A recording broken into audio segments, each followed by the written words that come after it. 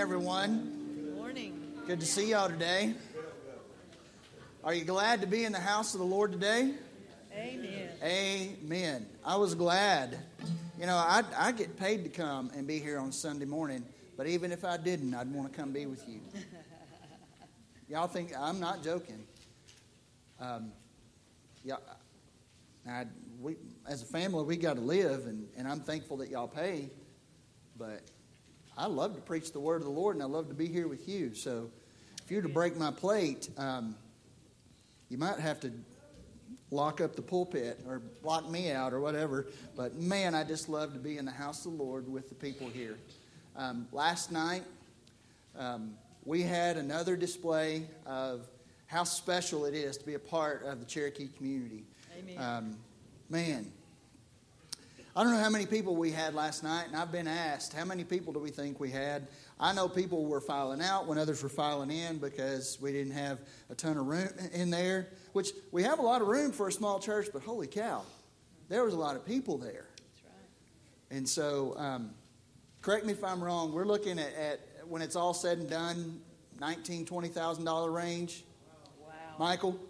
We had 100, I counted the best I could count, we had 135 people there, which I thought was outstanding. Okay, 135 people. As of last time, we had taken in what we know is coming and what we've received, $18,000. Well, I know at least one more donation that's coming in, and hopefully, who knows, maybe we'll get more. We got $18,000. It's not outside, but we may get to 19. Wow. Okay, Amen. so we could get to $19,000, $20,000, but last night was great, and you know I mentioned it. I'm going to try to hurry up here because we need to worship the Lord who blessed us with all this. But as somebody who is a carbonite, that's what we call ourselves. As someone who's a carbonite, I just want to thank you. I reached out to friends in Carbon last night, let them know what we thought we were going to raise, and they said we don't have any words. We just don't have the words, and so they're so incredibly grateful. So I praise God for this community. I praise God for our church. Michael, Linda, thank y'all for getting last night together. He's going like this, but I... One thing together and one thing I thought last night, this would not have worked near as well without David, Brian, and Sandy. So everybody, if you see David, give some thanks. It was his idea for the auction. He did so much stuff, and it wasn't Mike and Linda. It was a church-wide effort, but also it was very important. David probably was unbelievably important. Amen. Amen. So you see, Kayla and David and the family, just let them know how much you appreciate them. I'm going to read a thank you note real quick. Dear church family and friends, thank you so very much for your prayers, calls, texts, visits, and food. We appreciate you all very much. We're so very blessed to be a part of a wonderful church family and community. Love, Larry and Marcia. And the card says your kindness has been a blessing. So good to see you here this morning, Larry. Amen. A few announcements in the bulletin. I'm just going to point them out. I'm not going to take time to read them since I've taken more time than I need to take at the beginning of the service. But there's an announcement about a girls' retreat that's coming up next weekend. So if you need more information about that, talk to Brooke and let her know that you're going to go. Our business meeting for April is next week. But our agenda is posted in the foyer. So if there's any kind of business that you need to get on the agenda and committees, make sure that you meet and let me know if there's something that needs to get on the agenda. That way that committees are able to meet prior to our meeting and then be able to make a recommendation to the church. There's also going to be a special meeting tonight where we're going to determine as a church what we're going to do specifically with the funds that were raised last night. So I hope you'll come for that. There's a marriage conference in San Saba toward the end of the month. There's information out in the foyer, but you can also go to the church website there in San Saba. It's time for Vacation Bible School. It's going to be here before we know it. And if you're interested in helping, there's going to be a brief meeting in the fellowship hall just to kind of get a head count of who all's interested in helping. If you haven't gotten your 3rd through 6th grader registered for CenterKid yet, you can make sure you see Jerry. Also notice that our Easter schedule, believe it or not, next Sunday is Palm Sunday. And so 2 weeks from this morning is Easter Sunday.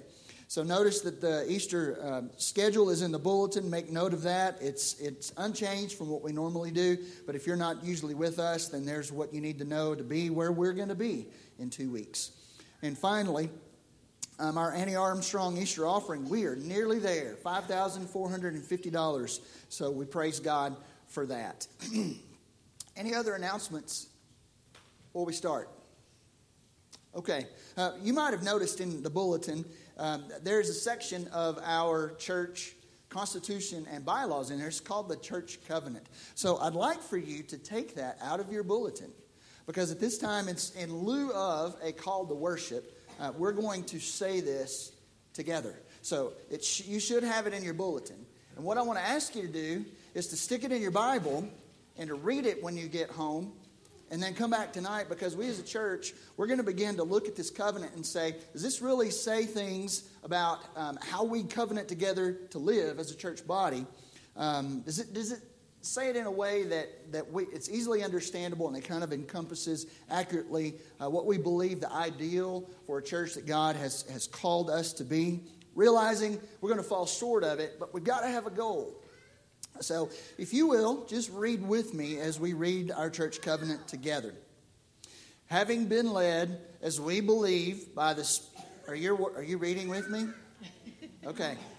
Having been led, as we believe, by the Spirit of God to receive the Lord Jesus Christ as our Lord and Savior, and on the profession of our faith, having been baptized in the name of the Father, and of the Son, and of the Holy Spirit, we do now, in the presence of God in this assembly, most solemnly and joyfully enter into the covenant with one another as one body in Christ. We engage, therefore, by the aid of the Holy Spirit, to walk together in Christian love, to strive for the advancement of this church in knowledge, holiness, and comfort, to promote its prosperity and spirituality, to sustain its worship, ordinances, doctrines, and discipline, to contribute cheerfully and regularly to the support of the ministry, to the expenses of the church and the relief of the poor, and spread of the gospel through all nations. We also engage to maintain family and secret devotions, to religiously educate our children, to seek the salvation of our kindred and acquaintances, to walk circumspectly in the world, to be just in our dealings, faithful in our engagements, exemplary in our deportment, to avoid all tattling, backbiting, and excessive anger, to abstain from the sale of and use of intoxicating drinks as a beverage, to use our influence to combat the abuse of drugs and the spread of pornography, and to be zealous in our efforts to advance the kingdom of our Savior. We further engage to watch over one another in brotherly love, to remember one another in prayer, to aid one another in sickness and distress, to cultivate Christian sympathy in feeling and Christian courtesy in speech, to be slow to take offense, but always ready for reconciliation, and mindful of the rules of our Savior to secure it without delay.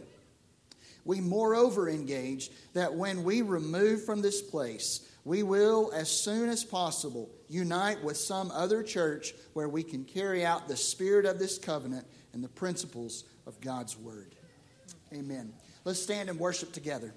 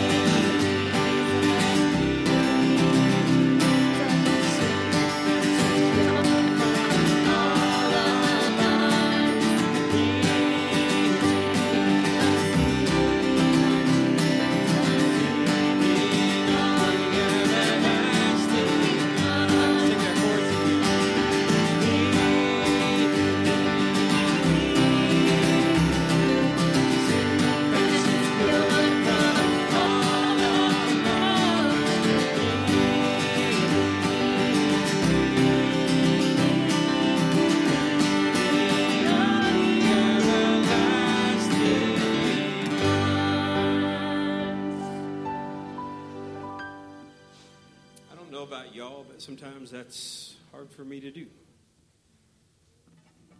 I know it and I hear it, and I'm reminded of it. But there are days that leaning on Jesus is just a difficult task. But I thank God that even when I didn't care about doing that, He still loved me. And He loved me enough to make sure that His holiness was satisfied on the cross. Let's pray together, and then we're going to sing this song.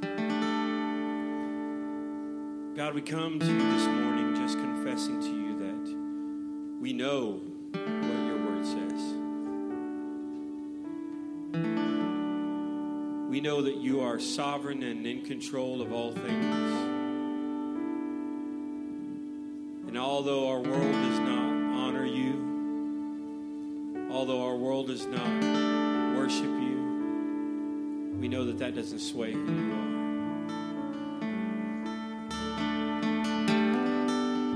So God, we come to you this morning just confessing this to you, Father, and asking you, Jesus, to do what you want to do in our hearts today. Be glorified in this. I am forgiven because you were forsaken. I'm accepted. You were condemned. I'm alive.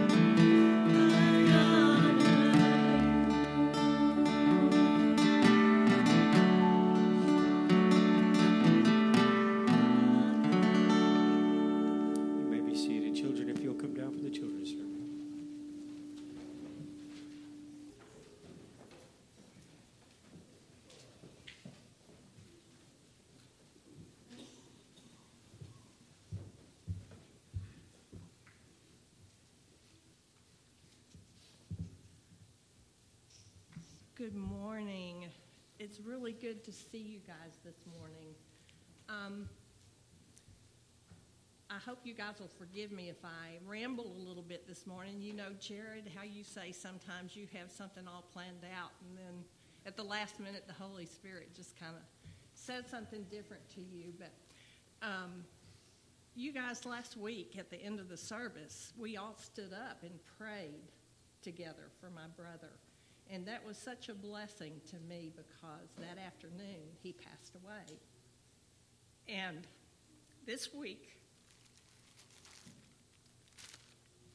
while I've been cleaning his house, you would not believe all the fishing trophies that are in his house. He was quite a fisherman. He was a nationally renowned fisherman. So I dusted off fishing rods and fishing trophies. His house was a mess, but everything in it, all the pictures, had to do with deer hunting or fishing. So I was really surprised when I found these 2 bags of balloons because I thought, this is not like Porky. Why does he have these 2 bags of balloons? And then I remembered, you see, I'm not a fisherman. And one time, it was over 20 years ago, he and John had gone to the coast, down on the Texas coast. Have you guys ever been fishing down there? Or have you ever been fishing? I know you've been fishing, right? I remembered something really special. I didn't go because I don't really like to fish. But while they were down there, I was reading a book. I can't even tell you now what it was, but I just told the Lord, you know, I don't know where the fish are, but you can see all the fish in the ocean. And I don't know how to fish, but I trust that you can show me where to cast my rod. And so I called my brother Kenneth and John and said, I'm coming to the coast, and I'm going to catch a fish, and I'm telling you why. It's because the Lord is going to lead me to cast my rod where I should. And I went down there the next day, and you guys, they have tried for years. Well, my brother won every fishing tournament in the world, but John and my kids, all they could think about was going to the coast and fishing in the Star Tournament. Was that the name of it? So you know what he used these balloons for? You blow them up and you tie them on your fishing line, and you cast as far as you can way out in the Gulf, and you watch that balloon. And when you see it bobbing a little bit, you jerk your line and you reel in a fish. And you know what?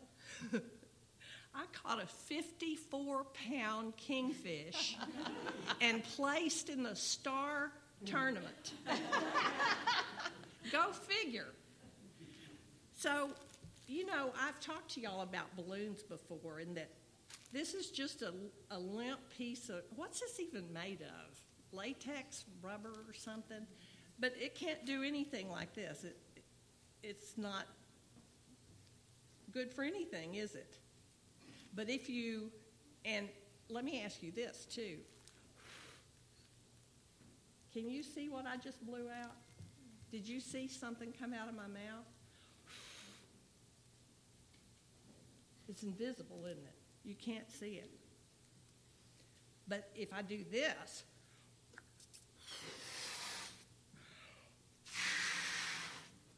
you can see something that happened because of the air that I blew in it, right? But if I let the air out, it's still just an empty balloon that's not, it can't do anything. You think I could catch a fish if I threw that out in the water? No, but if I blow it up, it'll work for me. Now, I told you I was probably going to ramble this morning. if I let this go, it does go somewhere, right?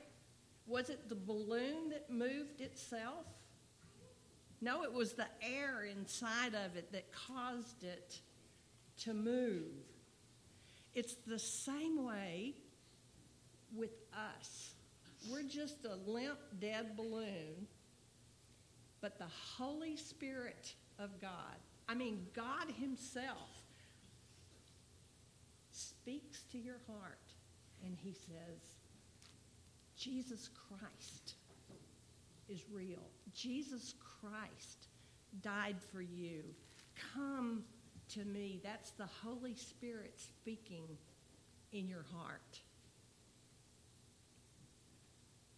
Listen, if you hear His voice, you may not be old enough to really understand all that He did for you, but really tune your ears to listen what He did for you. And then He comes and fills you up and makes you do what you were created to do. That balloon was created for, in that instance, to help me catch the biggest fish I ever caught in my life.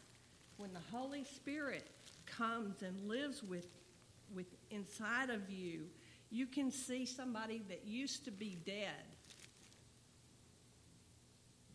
You can see love inside somebody like Linda Randolph. And when she loves you, that's the Holy Spirit working inside of her. You can see joy in somebody like Brooke because it just bubbles over. That's the Holy Spirit. You can see faithfulness in people like Brandon and Larry, so faithful to this church. That's the Holy Spirit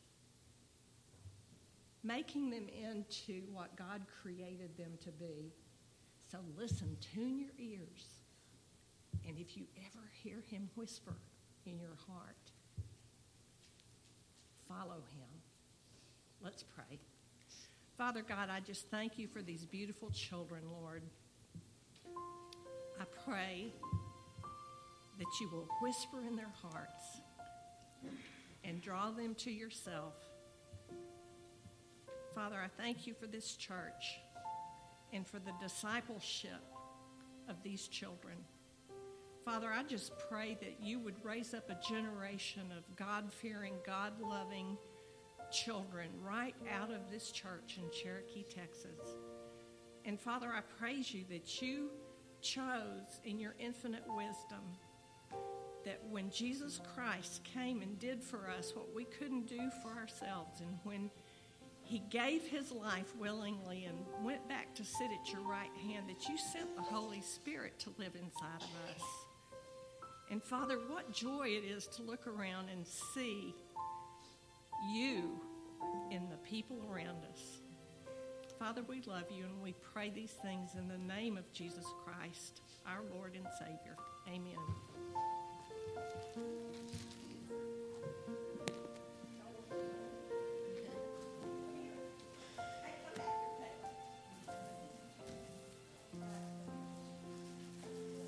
If you'll take your copy of God's Word and turn to Psalm 30.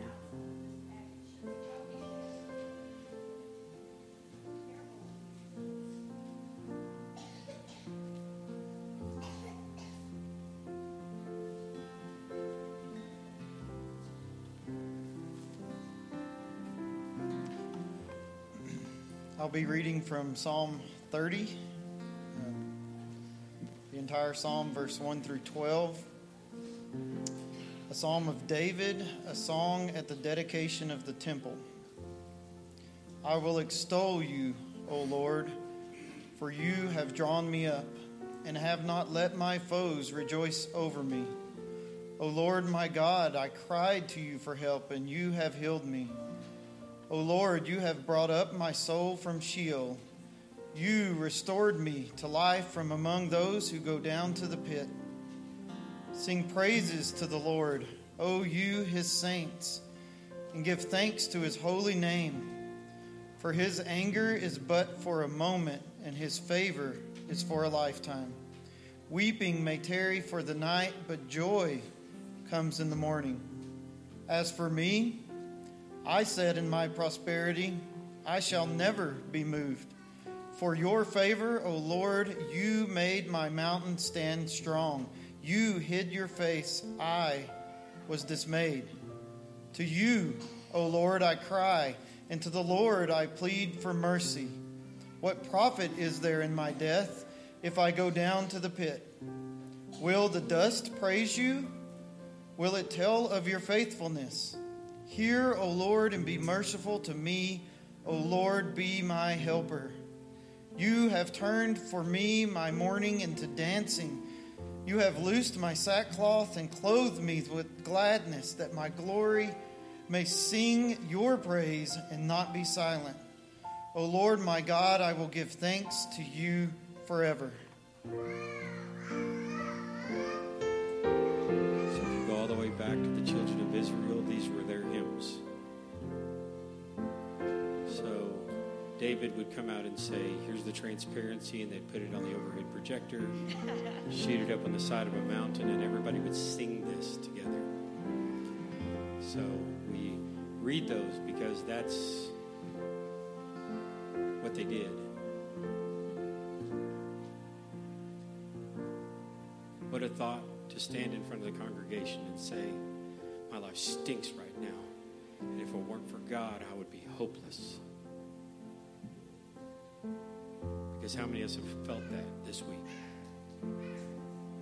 Let's sing this song together about our Lord and Savior, Jesus Christ.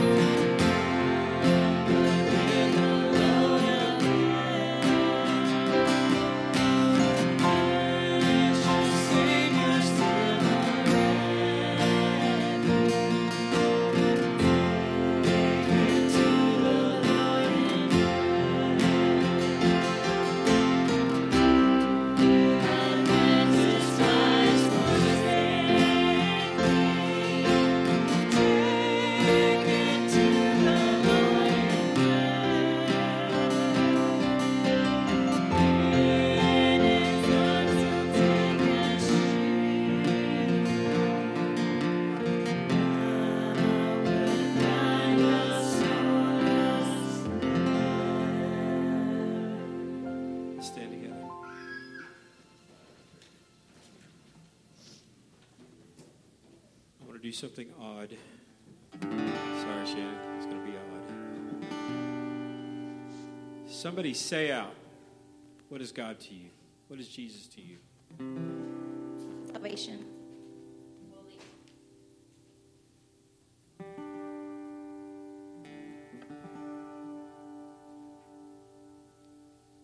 I'm a teacher, so I'm used to standing waiting for a response. Everything. Peace.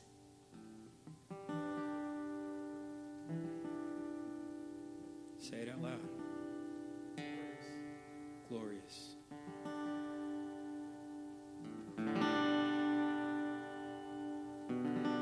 If you can't find words to describe Jesus, I need you to meet my Jesus today. Because he is holy and wonderful. He is my joy and my rock and my peace and my salvation. When the hurricane of life hits my home, he is the anchor that holds us in place. When my job stinks, he is my provider.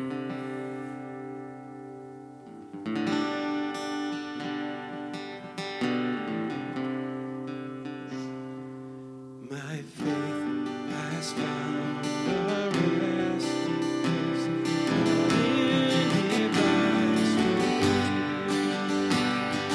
trust.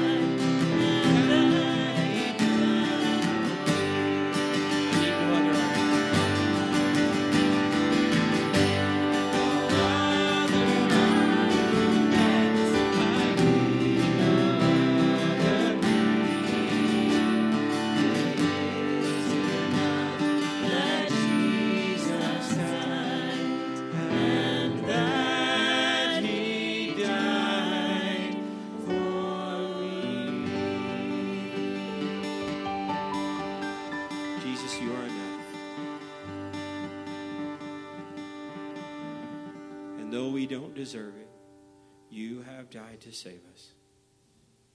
Be glorified in this place today. Save those who do not know you, and lead the rest of us to the repentance in areas that we know we need repentance in.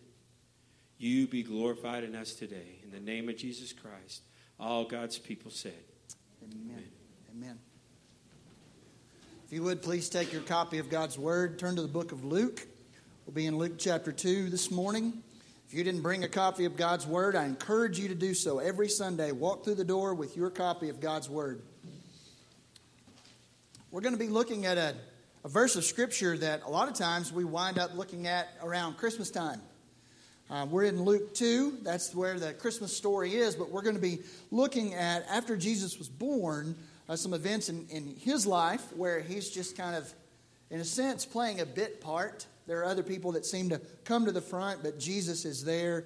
And he is recognized by a man named Simeon as the Consolation of Israel. So the title of this morning's message is, My Jesus, I Love Thee, Our Consolation. Luke 2, 22 to 35. If you would, please stand for the reading of God's Word. Luke chapter 2, verses 22 to 35. This is God's Word.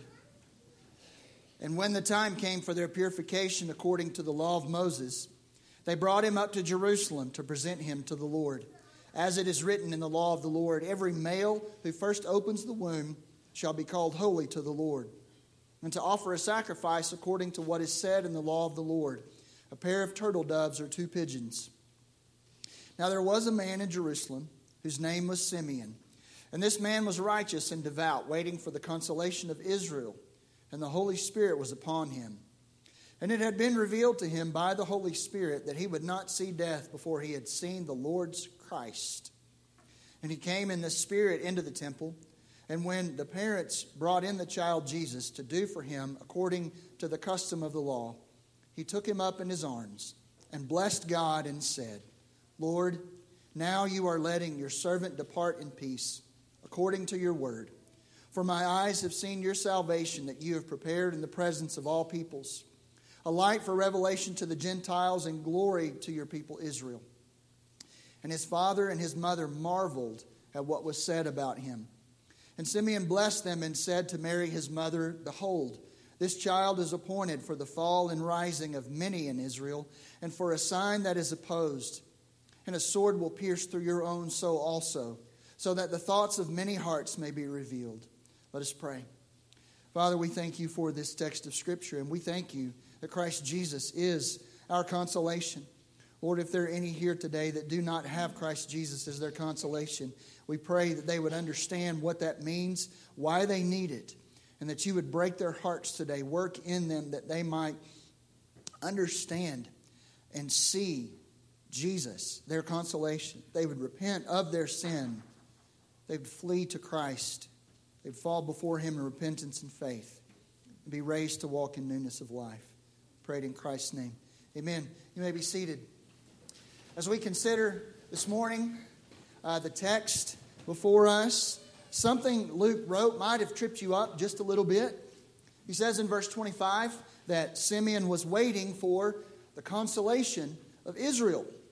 And we might have stumbled over this word because we frequently use it in a negative way.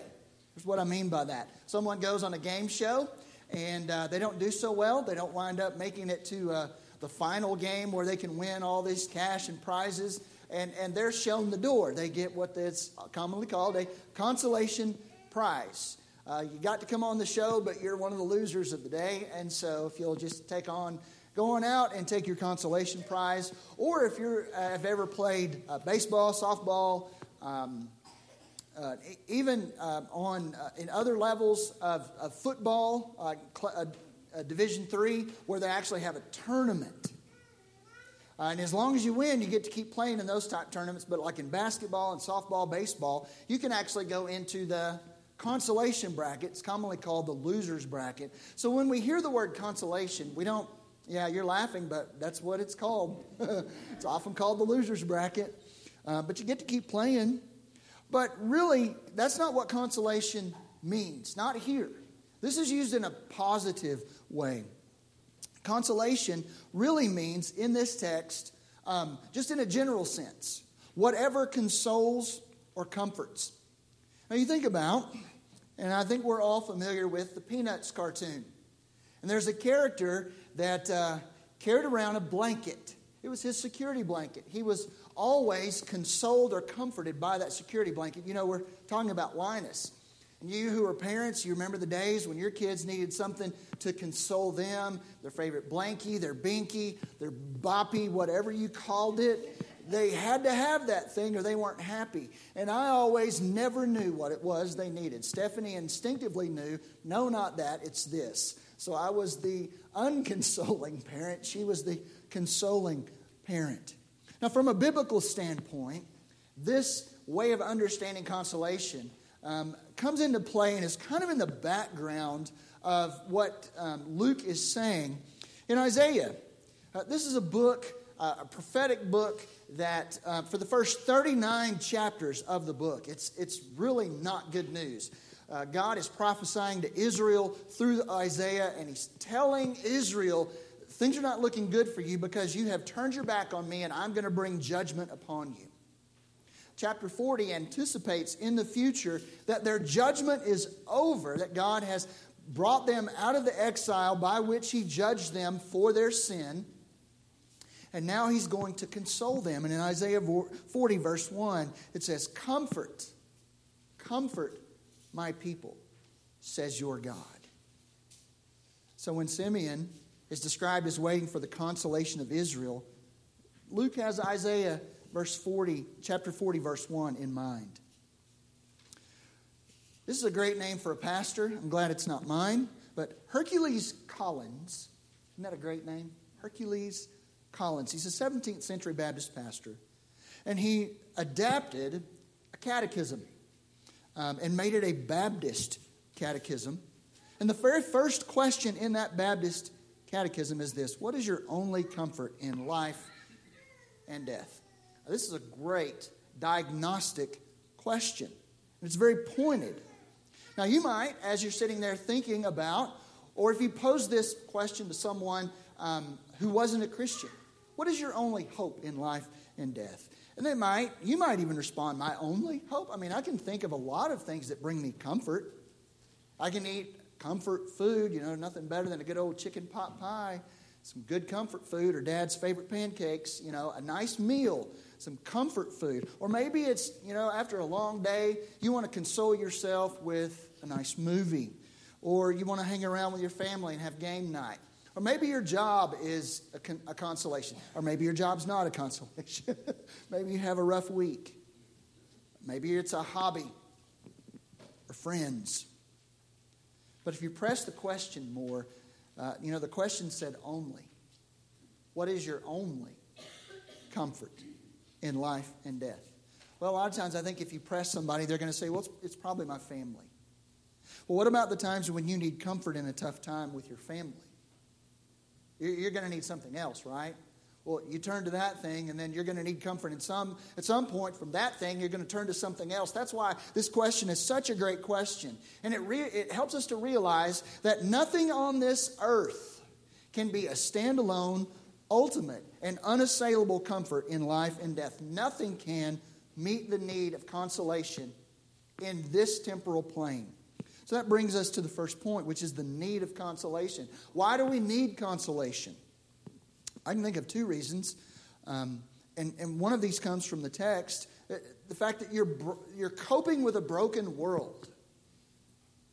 Israel lived in a broken world. We live in a broken world, a world where there's sin, there's misery. Because of sin, there's death. We live in a world that because of the fall of Adam and Eve in the garden is under the tyranny of the devil. It's evil. We live in a world that seems to be out of control. We live in a world that's under condemnation. We live in a world that seems to lack purpose. And so often we turn to comfort. We turn to things that don't satisfy us. We use them a lot of times just to take our minds off of things. The Romans, they were really good. They built grand things that would get people's minds off of their problems. They called it bread and circuses. It's the bread and circuses approach. So if we fill your belly and we give you some entertainment, it'll keep your mind off of your troubles.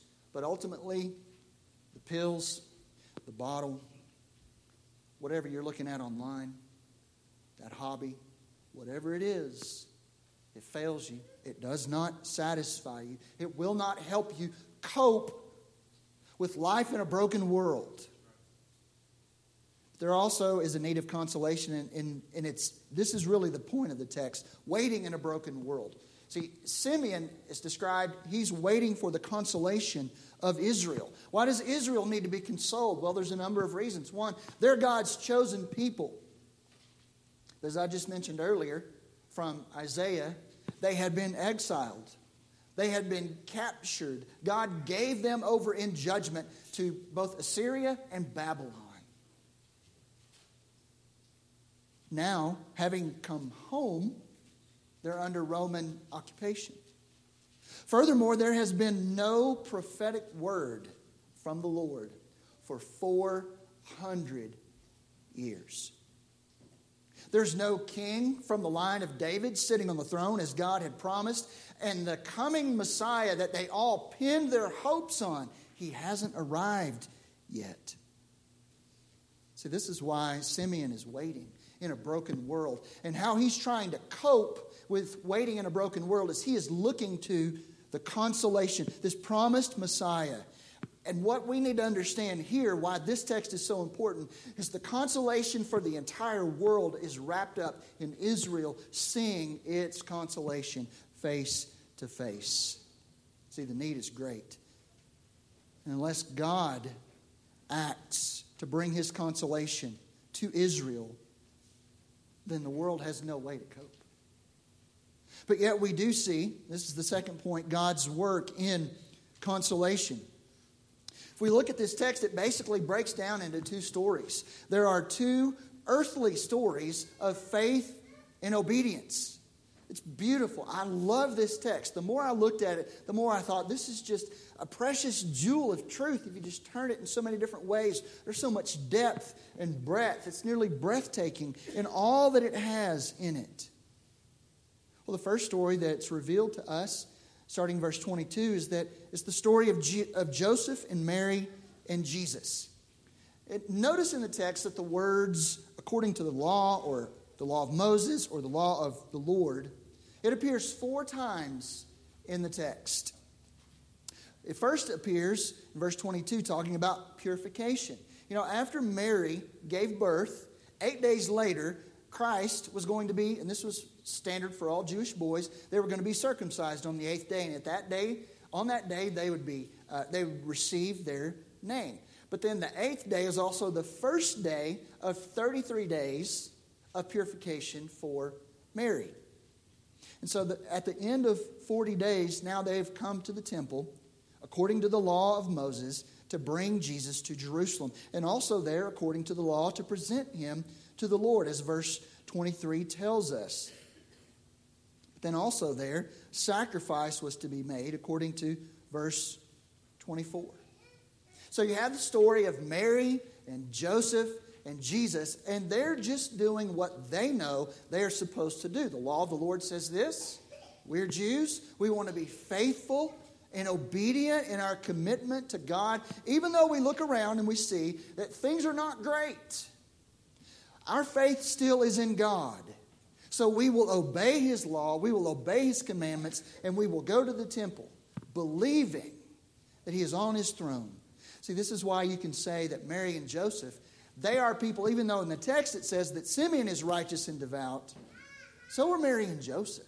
They are committed to the Lord. In fact, in Matthew, when Joseph was wanting to put Mary away, it says that he was a righteous man.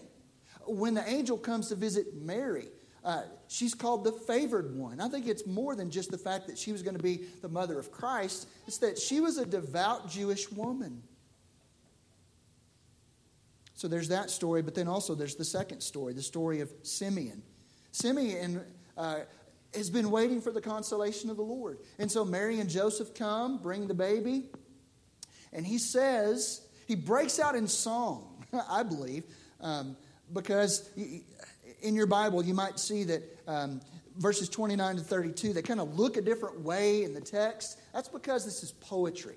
It's very likely that under the inspiration of the Holy Spirit, he just burst out in song. You know, sometimes you're just so happy over something that you just have a little tune that just comes flowing right out of your heart. This is what's happening with Simeon.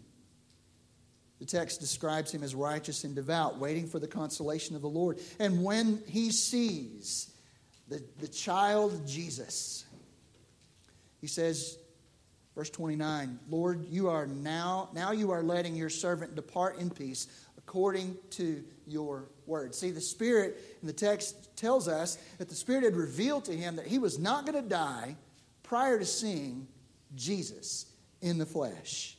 And so he says, Lord, your word is true.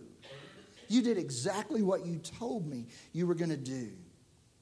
So there's two stories of faith and obedience that are on an earthly level, but there's an overarching story of covenant faithfulness. See, Mary and Joseph and Jesus, they were active in their covenant faithfulness, but God is also active in his covenant faithfulness to Mary and Joseph, to the nation of Israel.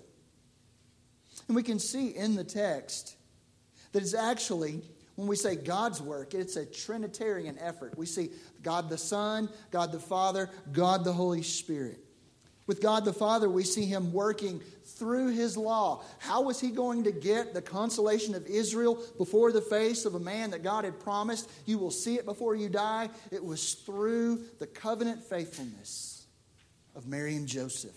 See, God is sovereign to work his will through people being obedient in covenant faithfulness. God even, I believe, provides the sacrifice needed for Mary and Joseph for purification. What they wound up giving demonstrates that they weren't well-to-do. They needed help, and God provided the help that they needed in order to be obedient. But we also see God working, as it says in verse 31, that he's preparing his salvation in the sight of all the peoples, in the presence of all the peoples. So God is sovereign even over worldly affairs. What he was doing through Jesus Christ, he wasn't hiding behind a curtain so that one day he could raise the curtain, raise the shade, open it up and say, hey, look what I've been doing. I've been hiding it from you this whole time. That is not what God has done. He has been working in the affairs of man. So he's not only sovereign over his people, he's sovereign over what's going on in the church. We see God the Son here also. Of course, he's kind of, in some ways, a bit player. He has no words. He takes no actions. Actions are performed for him. But notice that the lawgiver now becomes the law keeper. Why do I say he's the lawgiver? Because before Christ ever came to earth, he existed eternally with the Father. And so when the law was given to Moses, Christ was the lawgiver there. And so the lawgiver becomes the lawkeeper. He's circumcised on the 8th day. He's purified according to the law of the Lord. He's presented according to the law of the Lord. And why is this so important? So that Christ could have perfect righteousness under the law. If he did not have perfect righteousness under the law, he would be no consolation for any of us. But Christ is also, as Simeon says, glory to your people Israel. See, Simeon was waiting, just like many other people had probably been waiting. Lord, when? How much longer? When is he coming? But now that Christ has arrived, Simeon says he is glory to your people Israel. God, your covenant faithfulness has been proven true in bringing the promised Messiah to us. We also see here work of God the Holy Spirit. The Holy Spirit is upon Simeon. Verse 25 says, it reveals to him, verse 26, he's going to see Christ before he dies. And in verse 27, the Spirit leads him into the temple when Mary and Joseph had brought Jesus. See, God, we can't say that God was just doing nothing while history was happening. No, God was working for consolation. He knows the need and he was working for it. I want to pinpoint a little bit more Christ's work in consolation, because this is why this is so important. See, Christ accomplished what was required for our salvation, and you can find it in this text.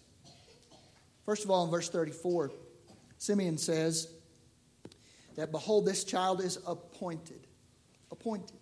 What that means? That means in eternity past, God the Father and God the Son predetermined that the Son was going to come to the earth and be our salvation. Verse 23 says, every male who first opens the womb shall be called holy to the Lord. In accordance with the predetermined plan of the Father, the Son submitted to the will of the Father and humiliated himself. And when I say humiliated, I mean he humbled himself. He gave up his glory and took on human flesh, humbled himself, became incarnate. Verse 35, in the blessing, Simeon says to Mary, and a sword will pierce through your own soul also. He's talking there about the day that she will watch her one and only, or her beloved Son on the cross, mutilated, bleeding, dying, and the sword pierced her soul. Verse 30, Simeon says, my eyes have seen your salvation. Verse 32, he says that the Savior, this consolation, is light for revelation to the Gentiles, glory. He's going to be the revelation of God to the world of salvation. But then verse 34 and 35, Simeon recognizes that the work of Christ, some folks will simply not acknowledge it. Verse 34 and 35, he says, this child is appointed for the fall and rising of many in Israel, and for a sign that is opposed. And then skip to the end of verse 35, so that the thoughts from many hearts may be revealed. Christ is going to come to convict, to divide sheep from goats, and to condemn the goats. So Christ in himself accomplished what was required for salvation so that we might have consolation. Now we come finally to God's offer of consolation. And here's what I need us to understand, especially if you have never become, if you are not a Christian, if you are not a believer, you need to understand this. God offers the consolation the world needs, not the consolation it wants. God gives the consolation we need, not the consolation that we want. See, Israel thought that they needed a military leader, a king, because they were tired of being under the Romans. They wanted a king from the line of David to ascend to the throne and to defeat the Romans and to remove the scourge of the Romans from their land and to usher in a time of prosperity and peace for Israel. That's what they wanted. And if they had gotten what they had wanted, they would have died in their sin. That's why it's so important to understand. God offers the consolation the world needs, not the consolation it wants. See, the earthly things that we use to console ourselves, it's not going to bring ultimate consolation or comfort. Jesus is the consolation you need. And Jesus is the only consolation God offers. And in Him we have hope in life and death because He is for us our salvation. He is for us our justification. Because He was righteous under the law, as we saw here in the text. He alone could go to the cross while Mary's soul was being pierced by a sword because her son was dying on the cross for her righteousness, that she might have salvation. Jesus is our hope in life because He is our sanctification. He is the only one that can cause us now to live for Him. He's with us through His constant presence through the Holy Spirit. And that's so important to realize that Jesus is our consolation in this way, that He's near to us because He was and is one of us. Being human like us and having lived in a broken world, Jesus knows what it's like to endure temptation. He can console you. He knows what it's like to suffer. He cried over His friend Lazarus. He can console you. He knows what it's like to experience heartbreak, betrayal, loneliness, pain, desertion, need. So He can comfort you in your time of need. Christ gives us wisdom through His Word. He gives us strength to persevere. and gives us hope for the day to come when we will be present with Him, see Him face to face in glory. So, Christian, I need to ask you, are you turning to Christ for consolation? What is it that you turn to in your consolation? Is it self-reliance? Has that really been helpful for you, that you feel like you can just kind of figure your way out of this thing? If I just apply myself hard enough and long enough, I'm going to figure my way out of this. Eventually you'll wind up against something. You'll get that phone call that your heart sinks into your stomach. You're like, I can't think my way out. I can't reason my way out. I can't work my way out. What are you going to turn to then? It's at that point you may have realized that all this time I've been depending upon myself and I have not turned to my Savior for consolation. You know, you can turn to Christ through His Word. How important it is for us to open the Scriptures and to be consoled by its truth.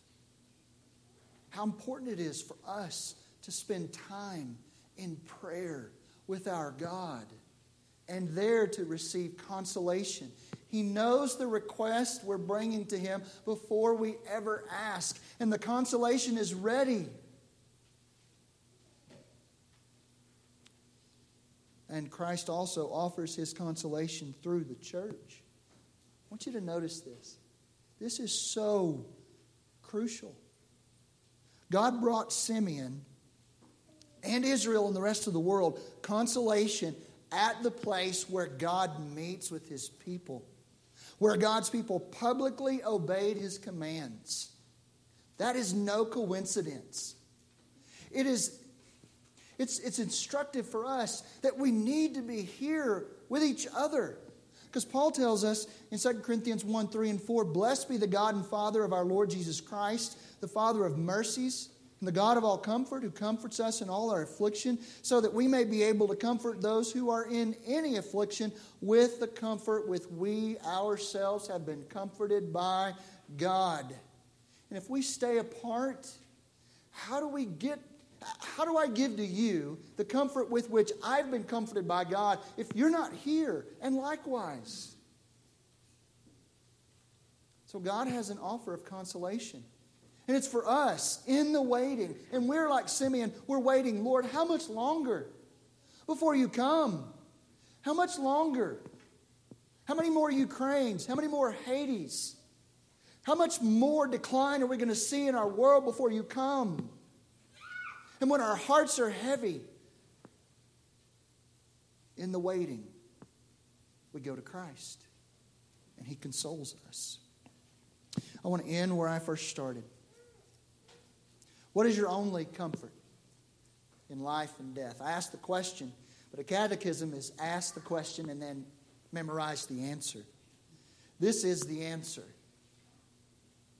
That I am not my own, but belong body and soul, in life and in death, to my faithful Savior, Jesus Christ. He has fully paid for all my sins with His precious blood, and has set me free from the tyranny of the devil. He also watches over me in such a way that not a hair can fall from my head without the will of the Father in heaven. In fact, all things must work together for my salvation. Because I belong to Him, Christ, by His Holy Spirit, assures me of eternal life and makes me wholeheartedly willing and ready from now on to live for Him. Now that says a lot. There's a lot of substance there. There's also a lot of comfort there. I encourage you, if you've never taken the time, look up Hercules Collins' Catechism. It's great. Scripture proofs in it. Because it's one thing to take this truth and wonder where it came from. But when you can connect Scripture right to it, then you go, oh, this has got an anchor spot to it. I can go to this Scripture anytime, and I can be consoled. What is your only comfort in life and death? Christ alone. Now, do you know how I know that Christ is your comfort in life and death? I'll tell you why. Because I heard you sing those songs. The songs that we sang this morning, I don't know if you know this, you probably do. James and I, we kind of collaborate on how the service is going to look. James picked these songs so that our hearts might sing about our consolation. How do I know He's your consolation? I could hear you. I could not only hear your voices, I could hear your hearts through your voices. He's our consolation. But a question I have for you, unbeliever. What are you waiting on? Nothing this world offers you, nothing this world offers you can do what Christ can do. Save you from your sins, break the tyranny of the devil, watch over you in such a way that God's hand is demonstrably on your life. So there's no thing as chance in your life. God's hand upon you. And He transforms your heart, making you willing to follow Him and to love Him and to serve Him. And to have all of that experience and head knowledge to know. And I'm different. There's something holding on to me harder than I'm holding on to it. And it's not letting go. And because I know that, I'm so comforted. Only Christ can do that for you. Father, I pray that as we have consoled ourselves and comforted ourselves, whatever week we've had, with what we've learned in this text, Lord, join our hearts even deeper to our Savior, that we might be comforted through Him. Lord, if there are any here that don't know Christ as Savior and Lord, I pray today would be the day. Today would be the day of salvation. I pray it in Christ's name. Amen. We're going to sing I Need Thee every hour, so I encourage you to stand and sing with us.